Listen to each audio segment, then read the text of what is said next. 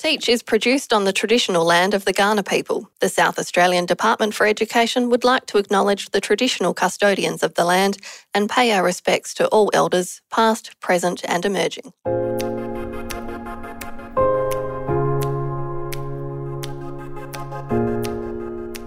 Hello and welcome to Teach, a podcast about teaching and learning in South Australia. My name is Dale Atkinson from South Australia's Department for Education, and today I'm joined by Dr. Florence Gabriel, who is the Enterprise Fellow in Education Futures and a Senior Research Fellow at the Centre for Change and Complexity in Learning at the University of South Australia.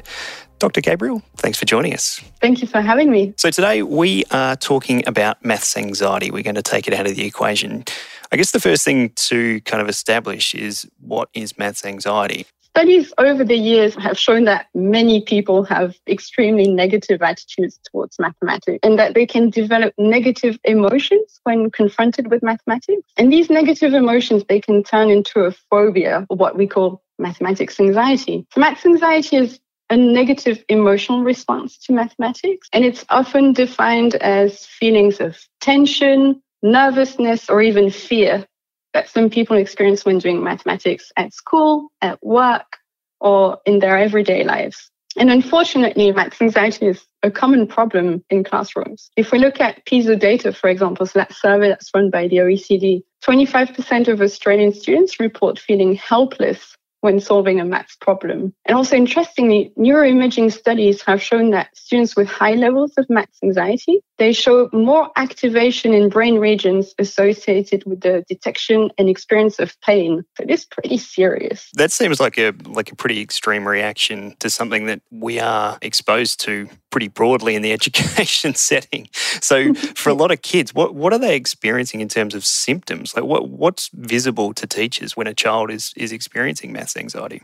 There are different types of symptoms associated with maths anxiety, and it can cause physiological symptoms. And that includes increased heart rate and breathing rates, sweaty palms, stomachache or headaches. It's also linked to emotional symptoms. So if you're a student who's starting to panic, or if you're getting angry during a maths lesson, it might be due to maths anxiety. There's one more type of symptom that's actually really important to learning, and these are cognitive symptoms. And these cognitive symptoms, they can take the shape of invasive negative thoughts or ruminations or worries, where you would think things like, I'm never going to understand math.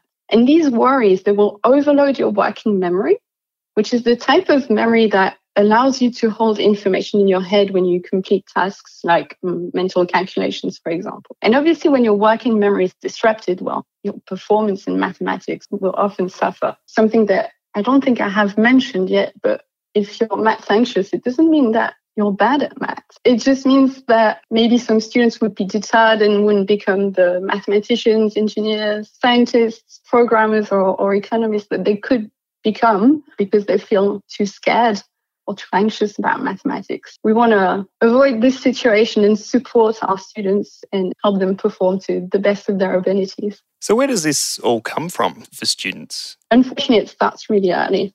And mathematics anxiety appears to increase with age during childhood. So it can start as early as in year 1 or 2, and it becomes quite strongly apparent from year 4 or 5. And this may be due to general anxiety increasing as children get older, but also because of exposure to other people's negative attitudes towards mathematics. It's also linked to experiences of failure or even just the threat of it. And also it's linked to changes in the content of mathematics itself, with maths becoming more complex and more abstract. Maths anxiety is caused by pre-existing difficulties in mathematical cognition, but we shouldn't neglect social factors because they also play an important role. For example, if you were exposed to teachers who themselves suffered from maths anxiety, you're more likely to develop maths anxiety yourself. And studies have shown that this tends to be more often the case for girls than for boys. Yeah, that's really interesting. I think the public perception of mathematics and how it's all framed is an interesting phenomenon, in that people will very readily describe themselves as incapable or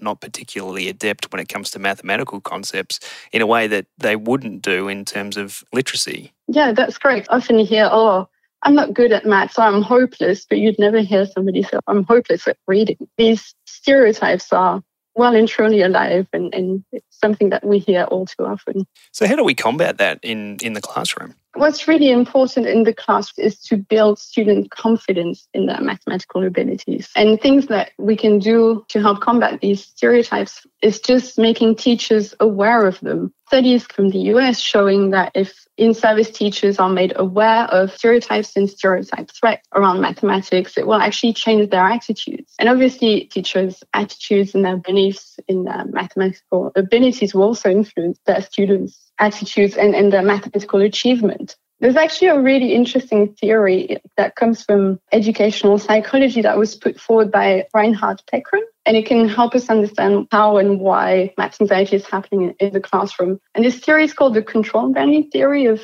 achievement emotions. So according to this control value theory, the experience of emotion achievement settings is determined by two types of appraisals, those relating to control. For example, that can be expectations for success or confidence or self-concept beliefs, and then appraisals relating to value. And that could be the level of importance that a student gives to a task or a subject. This theory says that anxiety is rooted in poor control appraisals combined with higher levels of value, which means that if you care about mathematics, but you don't feel in control of your learning in mathematics, you're likely going to experience anxiety. So what we can do to help there is developing students' self-regulated learning skills, because this will allow them to take control and take ownership of their learning. That's something that we're working on currently with my research team at UniSA, and developing interventions built to develop students' self-regulated learning in maths class. I was talking about the opportunity to interview you with one of my colleagues. They immediately jumped to the work of Dr. Carol Dweck around, the growth mindset and the fixed mindset, and how the perception of the opportunity to learn and the idea that success is possible is such an important thing for a child when they're particularly in any learning space, but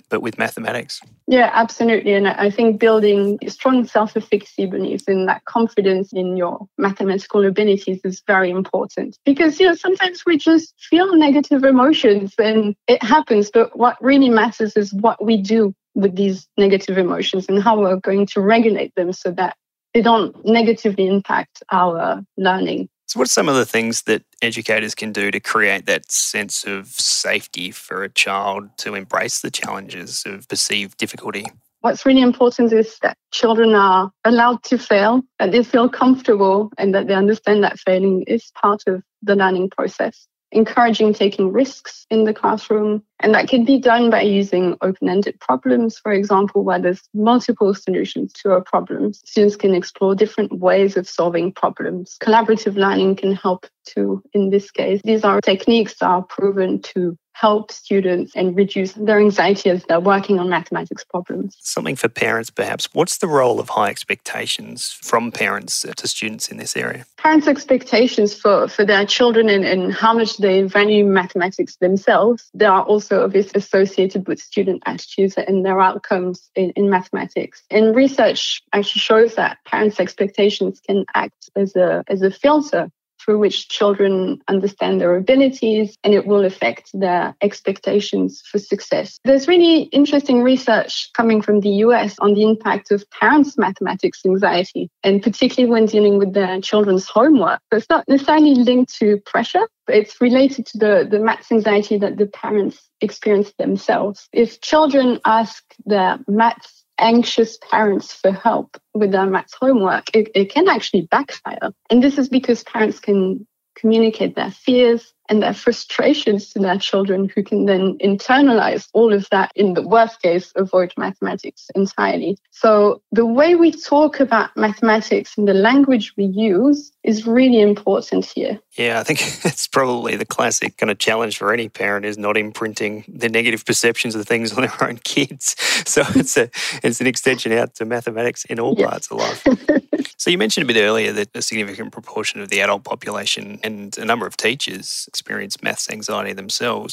What are some techniques that educators can avail themselves of to help to overcome that? Yeah, so unfortunately, there is indeed a large body of evidence in the research literature that shows that pre-service teachers have higher levels of maths anxiety compared to other university students who are studying things like business or health sciences, for example. And unfortunately, these pre-service teachers are typically going to become teachers in early years or primary school. And the big issue here is that they will bring their maths anxiety actually with them into the classroom. And usually they tend to think that they are less capable of successfully teaching mathematics. And obviously that will have a negative impact on their students. One of the biggest issues here is that maths anxiety can affect how teachers assess their own mathematical abilities. So the more mathematics teachers know, the more confident they will be in their mathematical ability. And one of the positive consequences of increasing teachers' self-efficacy beliefs in mathematics is that they tend to rate the importance of teaching mathematics to young children more highly. It's really important to support pre-service and in-service teachers in this space. This support can take the form of professional development or enrolling in postgraduate courses in mathematics education, for example. It's something that really needs quite a bit of focus. And I guess part of it is wraparound from colleagues who are confident and capable, working with those who are perhaps a little bit more anxious and feel that anxiety. So really it's about, getting together with your colleagues and one, owning up to whatever anxieties you have, but having those conversations with people who are perceived within your teams as really strong in that area. Yeah, absolutely. And I think having that safe space to talk about it freely and recognizing that maybe you are a bit anxious when you're teaching maths, but there's something you can do about it, and working with your colleagues to help alleviate the symptoms you may feel when you're teaching maths yourself. That's definitely very helpful. Now, we're very fortunate that you have agreed to provide some of your expertise for a Plink course that's going to be available to listeners, and that'll be linked off to in the show notes when it comes available. What are the top 3 things that you want to get across to educators in that process? The first thing I would say that, maths anxiety is very common and it's probably something you've seen in your students before. But the second point that I want to make is that we can actually do something about it. And self-regulated learning seems to be a good avenue to alleviate maths anxiety symptoms. So helping children with their self-regulated learning and their emotion regulation will help them become more confident and less anxious when learning mathematics. I think one of the interesting things about mathematics, as opposed to, we touched on literacy a bit earlier and lots of other areas of learning, is that it can be perceived to be right or wrong. It's a pass-fail binary kind of outcome in terms of the problem that's in front of you, which is not something that's apparent if you're discussing the humanities or if you're learning how to write or even, you're reading. It's okay to fail a little bit and then get some growth. What role does that play in terms of maths anxiety, and how can that be alleviated by educators when confronting kids and letting them know it's okay not to get it right the first time? It's important for teachers to allow children to understand that it's okay to fail and to take risk in maths classrooms. And sometimes there's not a single right answer as well. It might be true with simple arithmetic, but if you work on more complex mathematics, there might be more than one way to arrive at a solution. So focusing on that flexibility in terms of teaching and learning is really important as well. And that's actually linked to all of that self-regulated learning and the executive functions that underline self-regulation. So allowing children to come up with flexible answers and different answers to a problem will help them in this case and hopefully alleviate some of the maths anxiety symptoms they would otherwise feel. I mean, so much of it, like all things in education, comes down to educator demeanour and perception of how the kids are experiencing that relationship with their educators. It's such an important factor, isn't it? It is. It really is, yeah. What's your final message to everyone out there in terms of giving maths a go? I think it's really important for children to feel less anxious when it comes to mathematics. Mathematics is beautiful, and it's also the gateway to many different careers. One of the long-term consequences of mathematics is the avoidance of anything that has to do with maths. So any course or university degree or career that has mathematics in it. So what we want to do is really support students here and make sure that they're develop their full potential. Some great messages for educators, for parents, for students about, being bold and giving things a go. Dr. Florence Gabriel, thank you very much for your time. Thank you.